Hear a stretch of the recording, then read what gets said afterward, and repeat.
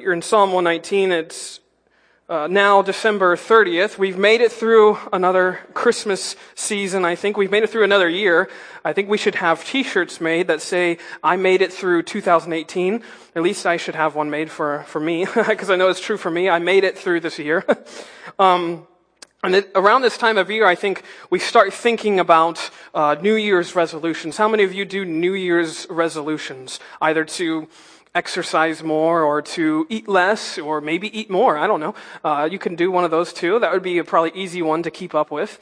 But we think about New Year's resolutions around this time of year. We're thinking about change, thinking about things we want to alter or change about ourselves. And oftentimes I think these resolutions are funny because they end up going by the wayside pretty quickly, sometimes in the second week of January, or maybe you're really good and you make it to April, or whatever, but sometimes these resolutions are more like just good intentions that just kind of fall out of practice. And that's often because unexpected things happen, right? Life is full of unexpected events and surprises and unplanned things coming into our lives. And that's very true for me this year. 2018 has been a year of unplanned and unexpected things. And we never know what the new year is going to hold. We never know what's going to happen in the next 365 days, let alone the next day, or the next hour. And we never sort of plan for suffering to come into our lives or for adversity to come into our lives. We don't pencil in getting bad diagnoses from the doctors. We just plan and we hope and we trust. And I think what's apparent to me is in reading Psalm 119 is the same thing was true for David. David was, this is a huge understatement, but if you read the Psalms, and not all of them are written by David, but many of them are, if you read the Psalms, it's very apparent that David was very familiar with suffering, is it right? He was familiar with dark days and struggles and grief and adversity. He was familiar with discouragement, with, I would say, depression. I would say with doubting even the God that he was writing about. He was, if you think about David's life, in his early adult life, he was hunted or on the run for most of his early adult life. He was a fugitive. He was a king. He had been anointed king, but he was a fugitive. He was on the run from King Saul. And then when he actually ascended to the throne, his reign was filled with grief and war. He was known as the soldier king of Israel.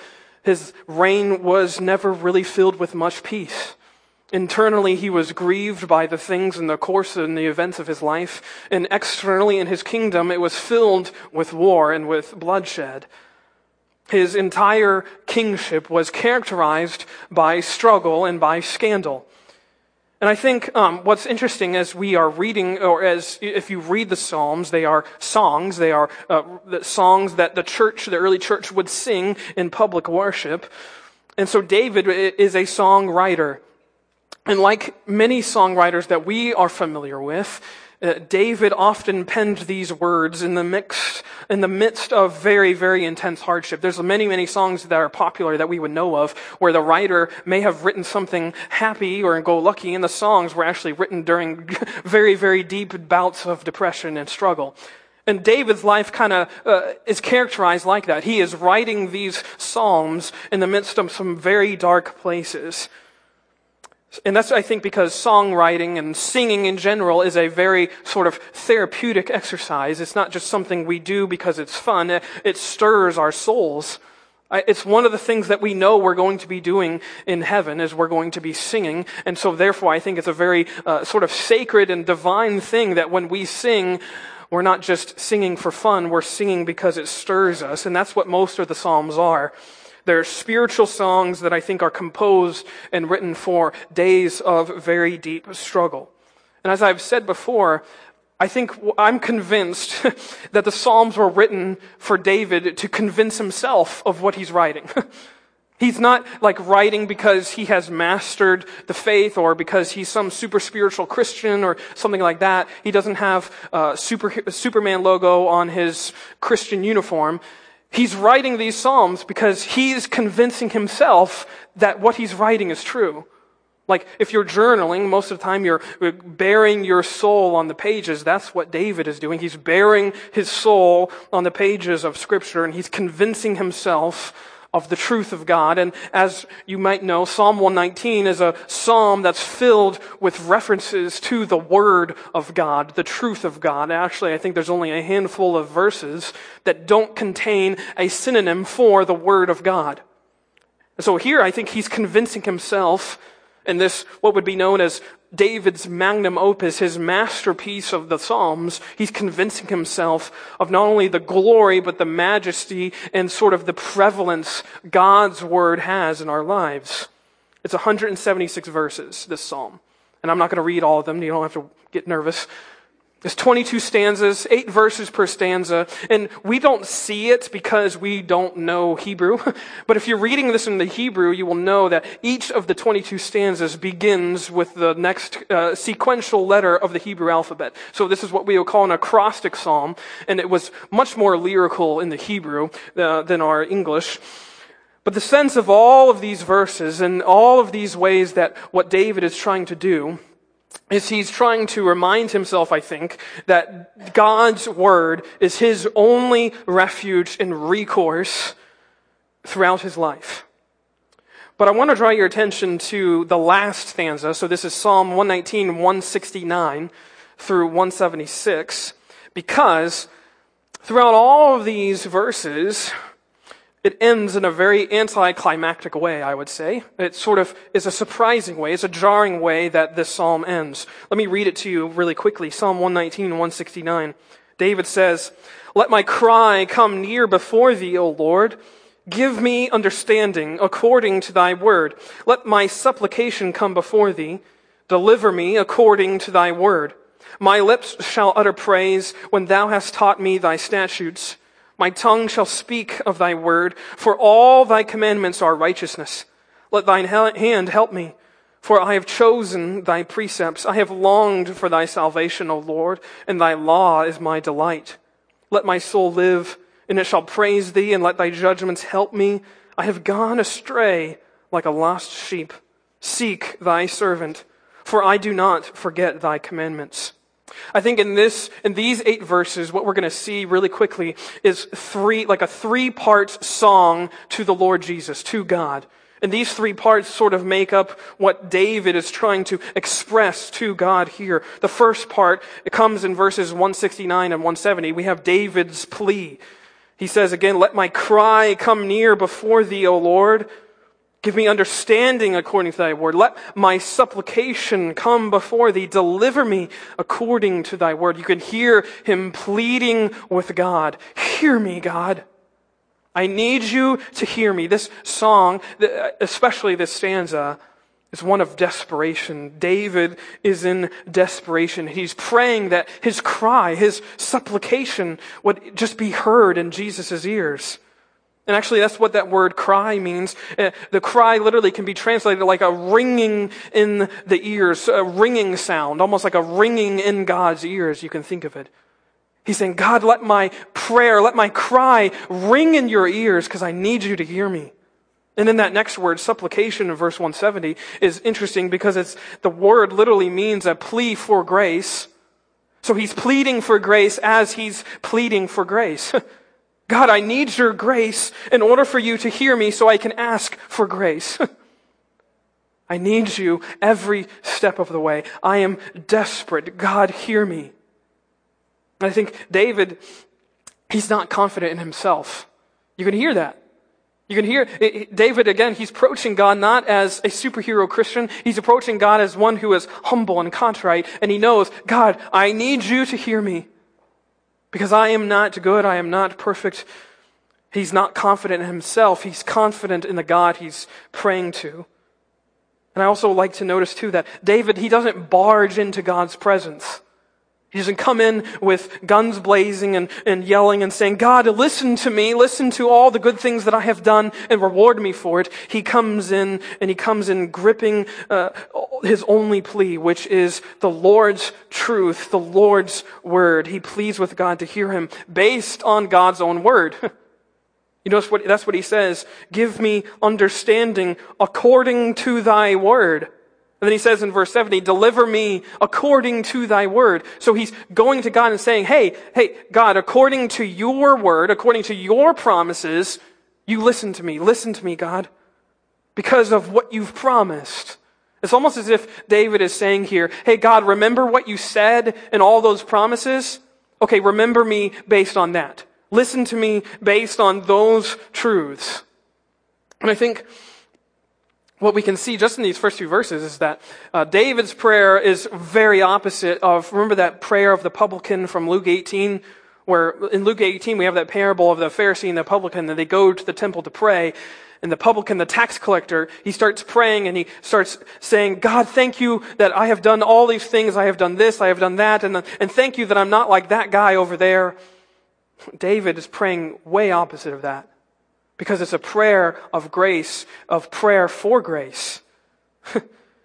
His words weren't things he was boasting in. He wasn't boasting in, God, I've done this and this for the kingdom. I've done this and this for the glory of your name. His accomplishments were God's promises. He was boasting in what God had done. He's saying, God, listen to me on that. These two verses, I think, echo each other pretty well. He says at the beginning, let my cry come near before thee. God, hear me. And then he says, rescue me, give me understanding. He says, God, deliver me. And he says it all because of what you have promised. Again, he goes back to those phrases, according to your word, according to the things that you have established, that you have promised to do. That's how you can listen to me. And I think these verses give us the proper portrait of prayer. They give us the proper portrait of prayer because a prayer is a plea. He knows he needs help, and so he approaches this one person, his God, his helper, because he knows he's in desperation. And that's what prayer is. Prayer is not the assertion of power. It's actually the admittance of weakness. By going into prayer, you're not laying hold of something that you have done. You're not even speaking words in themselves that are powerful. You are speaking to a God who is all powerful and in who alone contains the power. You're not asserting some sort of strength in yourself. You are admitting that you are weak, that you are helpless, that you are desperate, and that you need His grace for grace. All power in prayer is contained in the one that is prayed to. And it's an expression of weakness. And that should be an encouragement to us. Because God is not impressed, or neither is He disappointed by the words we use or don't use when we pray. Therefore, we don't have to be scared to pray. It's not like we have to start praying in these and thous and thys and all those sorts of old English words, and that makes God hear us better. No, we can pray freely to a Father who hears His children because He loves to hear the cries of the desperate. God loves to hear the cries of His children in desperation. So we don't have to memorize some incantation or invocation in order to unlock God's power. We just have to speak and use our words. Maybe we don't even have to speak. Maybe we don't even have to close our eyes because we're driving. Don't close your eyes while you pray when you're driving. Maybe we can just cry out. And just cry out to God that we don't know what's going on, but I'm just going to trust you. It's not a special prayer. David's prayer is not special. He's just saying, God, hear me. I need you. I think God is after in prayer, not us saying something special. He's just after our realization that we can't get on without Him. And He is the one that is sustaining us. And so whether we stutter or whether we stumble, or perhaps, yes, even when you wake up really early and you pray, perhaps even when you kind of doze off while you're praying, God hears you.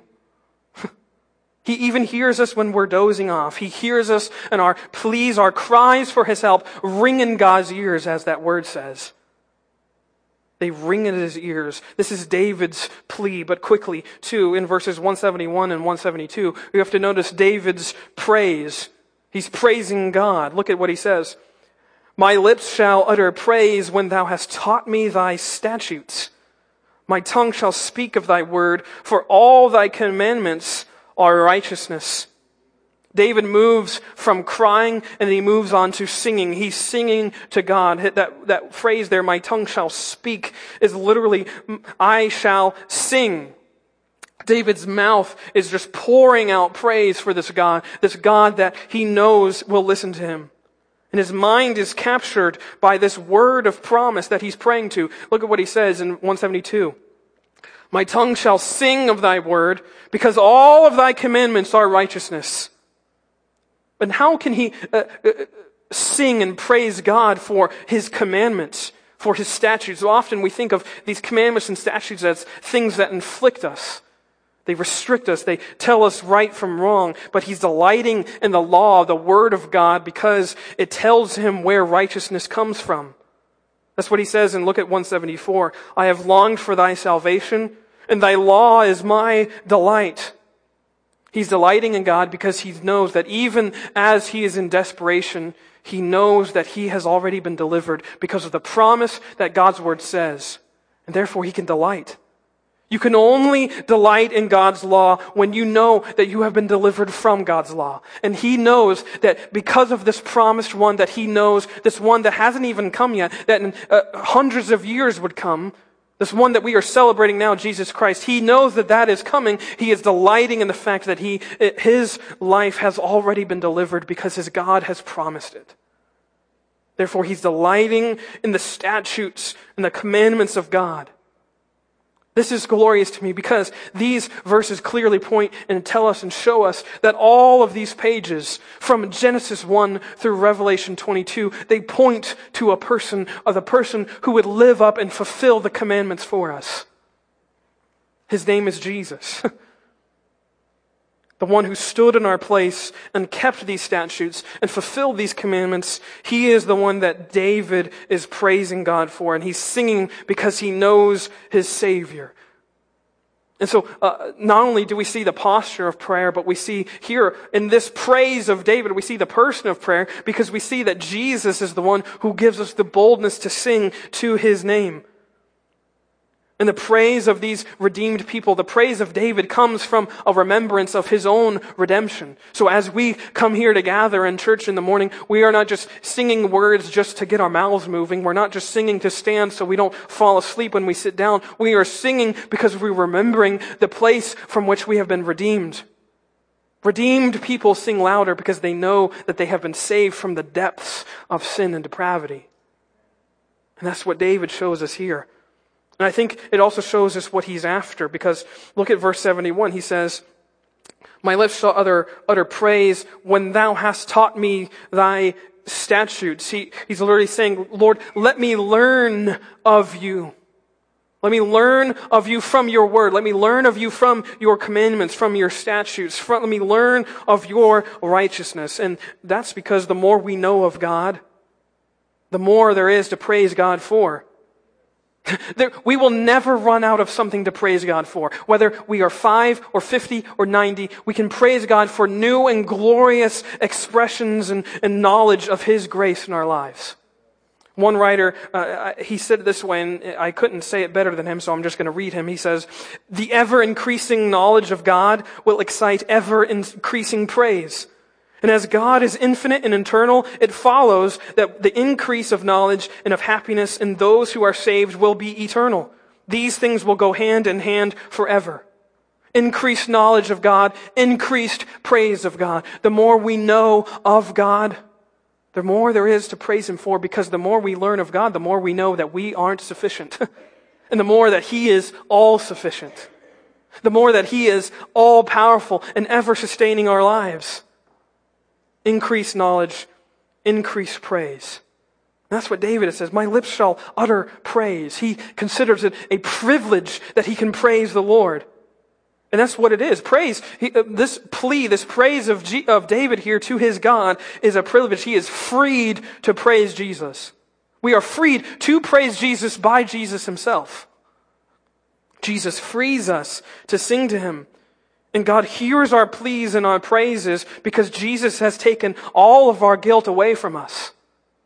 All of our guilt has been swallowed by the Savior, so now we can sing to Him. We can sing all these praises because Christ has already pled in our stead and stood in our place. That's why we sing that song at the end of all of our service, Just As I Am, without one plea of our own, but that thy blood was shed for me, and that thou hast bidst me come to thee, O Lamb of God, I come, I come. We can sing that because Jesus has done that. We don't have a plea in ourselves. Just like David, he doesn't come barging into God's throne room with his sense of goodness. He comes in desperate. And he praises God because he knows that the promised one, the promised Messiah, is his plea. And therefore, all the essence of our prayer, our pleading with God, our praising God, all the essence of it can be wrapped up in the name of Jesus Christ. David praises God because he learned where righteousness came from. That's what he is talking about there. Let me learn where righteousness comes from. It comes from the law, and it comes from the one who fulfills the law, the Son, Jesus Christ.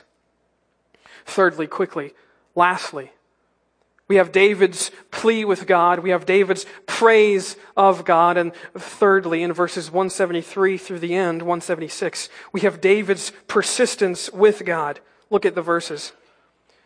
Let thine hand help me, for I have chosen thy precepts. I have longed for thy salvation, O Lord, and thy law is my delight.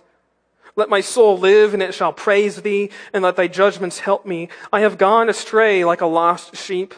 Seek thy servant, for I do not forget thy commandments. I love the ending of this psalm because it's so anticlimactic. You would think that after 175 verses of David exalting and determining to live for God's word, to make God's word a part of his life, and to love God's word above everything else, you would think that after all of that, you would conclude that, yeah, David's a super spiritual Christian, that he doesn't struggle, that he doesn't falter. And we know otherwise, and the song says otherwise.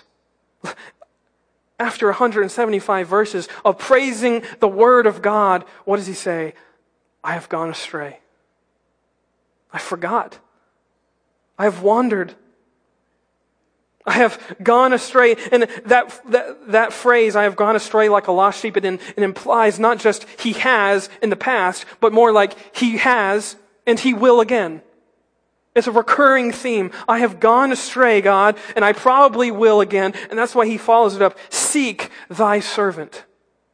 He's praying with God to persist in seeking him. He knows that his own tendency is to go away from what God says. And so he's saying, God, continue to seek me. Don't stop pursuing me. And that's why he's praying. That's why he's pleading with God. That's why he's praising God.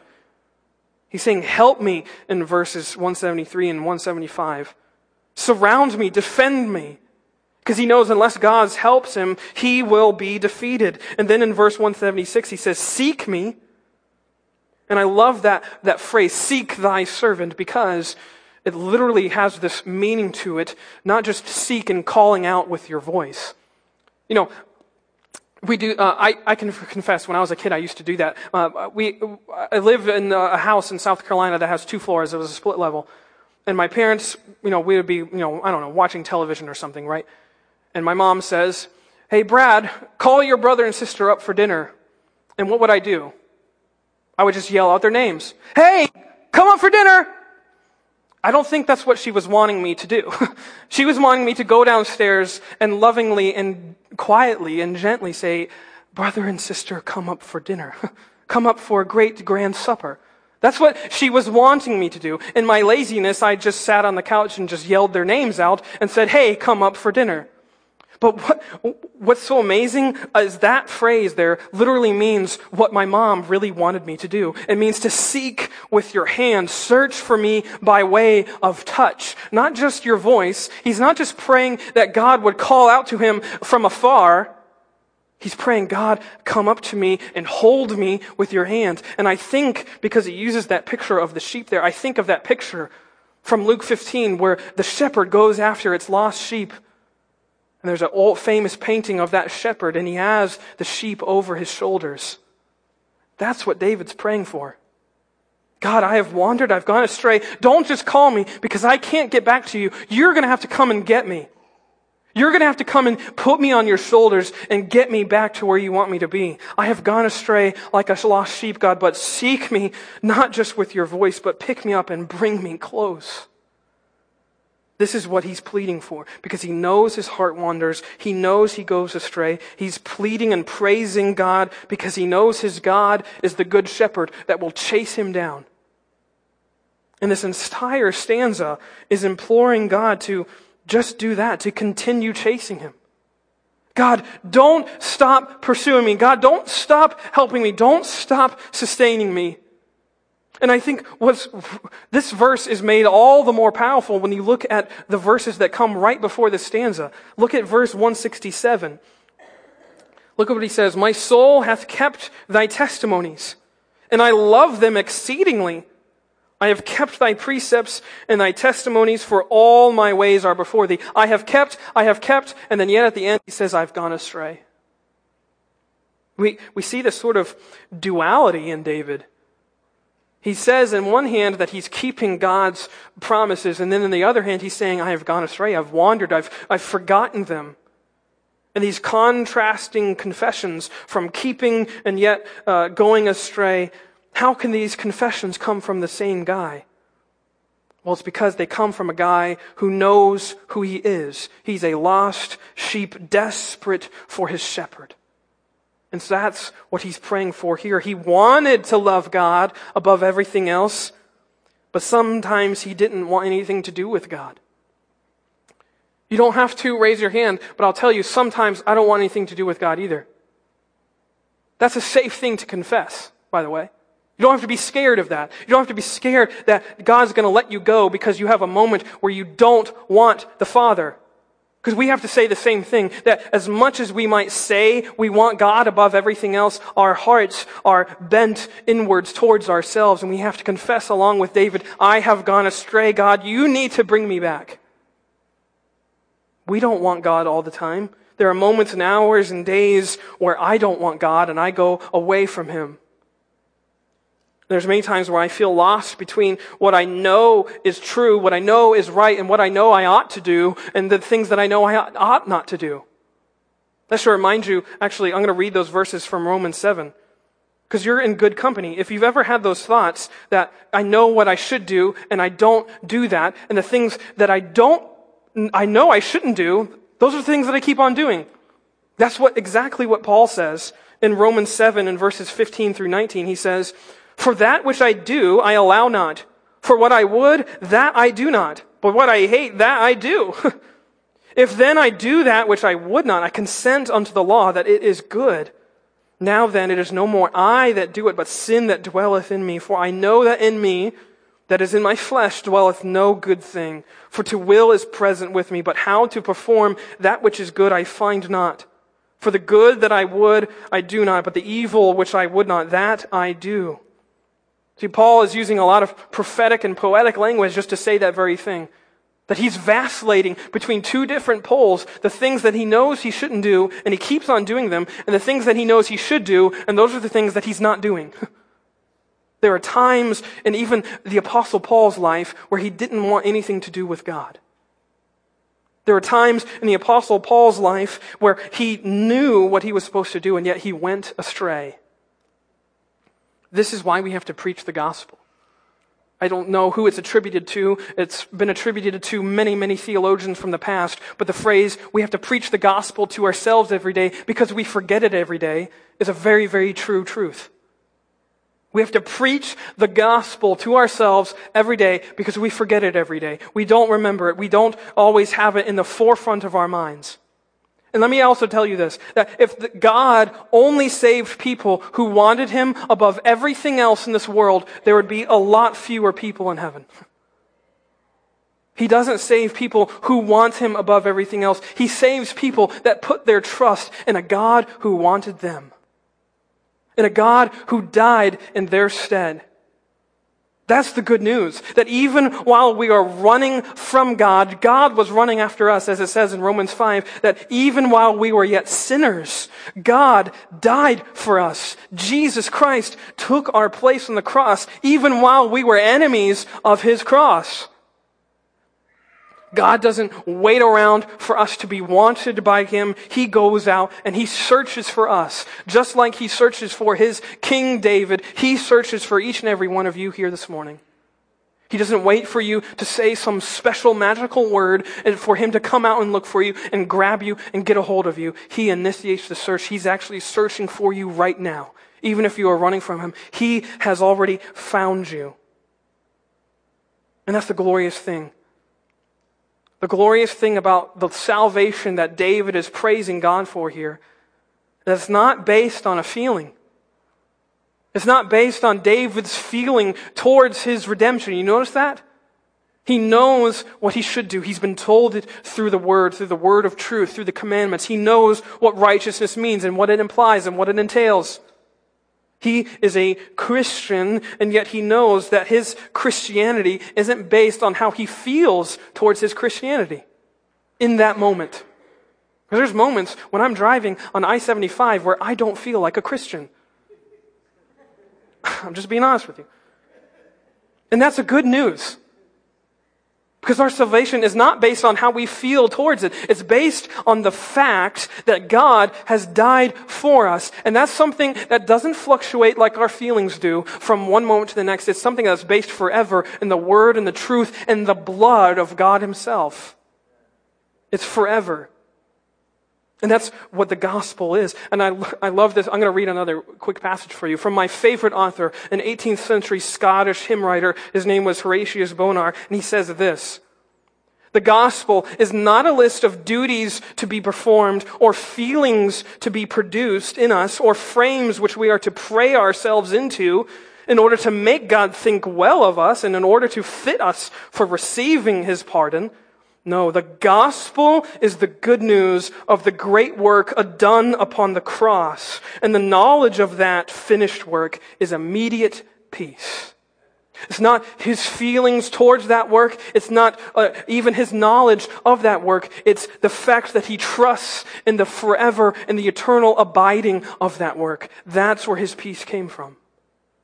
And he knew that. David knew that. He's praying with God to persist in pursuing Him. And that's the good news of our salvation. The good news of our salvation, yours and mine, is that it's established forever in God the Father dying for us. God the Father, the Creator, as we've been celebrating during this Christmas season, coming down in our stead and living for us and dying for us. We may not always love God perfectly, but we can know that God perfectly loves us. Every single day, we may not be able to say that we love Jesus with all of our heart, soul, and strength and mind, but we can know and believe and trust that Jesus absolutely loves us. Absolutely loves us. And He loves us enough to die our death. And that's something for me that's eternally encouraging. One of my favorite verses is 2 Timothy chapter 2. In verse 13, because it gives us this promise. 2 Timothy 2:13 says, "If we believe not, yet He abideth faithful, because He cannot deny Himself." Literally, if we are faithless, He is faithful. Even when we are doubting and struggling and maybe even losing our faith, God is faithful for us. Because He cannot deny Himself. He cannot lie. And that's what the Christian life is. The Christian life is not about you white-knuckling God by your faith. It's about realizing that God is holding you with His cross. That's what your life is about. And that's what is so glorious about this new year. I don't know what this new year holds. I don't know what is going to happen in this new year, in the next 365 days, in the next 12 months, the next week. But I do know that God is holding on to me. I have to tell you, 2018 has been a very difficult year. In June, my mom had a a very severe mental health crisis. And she relapsed back in December. I was actually just with her last week. On Christmas Day, I went up and saw her because she was back in the hospital. She's battling something inside her that she can't control. She's in this fog of depression and hopelessness. My mom, who was always the steady person, the thing I remember about my mom is she would wake up every single morning and read her Bible. It was like a conviction to me because I was so busy, and yet she was the one who was always there reading her Bible and journaling in her Bible. And now she can't think clearly. I pray that God would do something miraculous in her. But I think about that because I didn't think that was going to happen last January. I didn't think that my dog would pass away in Thanksgiving. We don't have a plan for all of these things that come up in our life. As I said at the beginning, that we don't have a plan for the unexpected and the unplanned. And those unexpected and unplanned things are oftentimes painful. We don't know the future, but guess what we do know because we know the Word. We know the one who is ordaining and controlling and figuring out the future for us. And His name is God. We know Him. We know the one who holds the future. So even if we struggle, even if we are in a desperate place, we can praise and plead because God is going to persist in His pursuit of us. God is holding on to you forever. Right now, December 30th, 2019, He's still going to be holding on to you. We can praise God for that. Let's bow our heads and close our eyes this morning.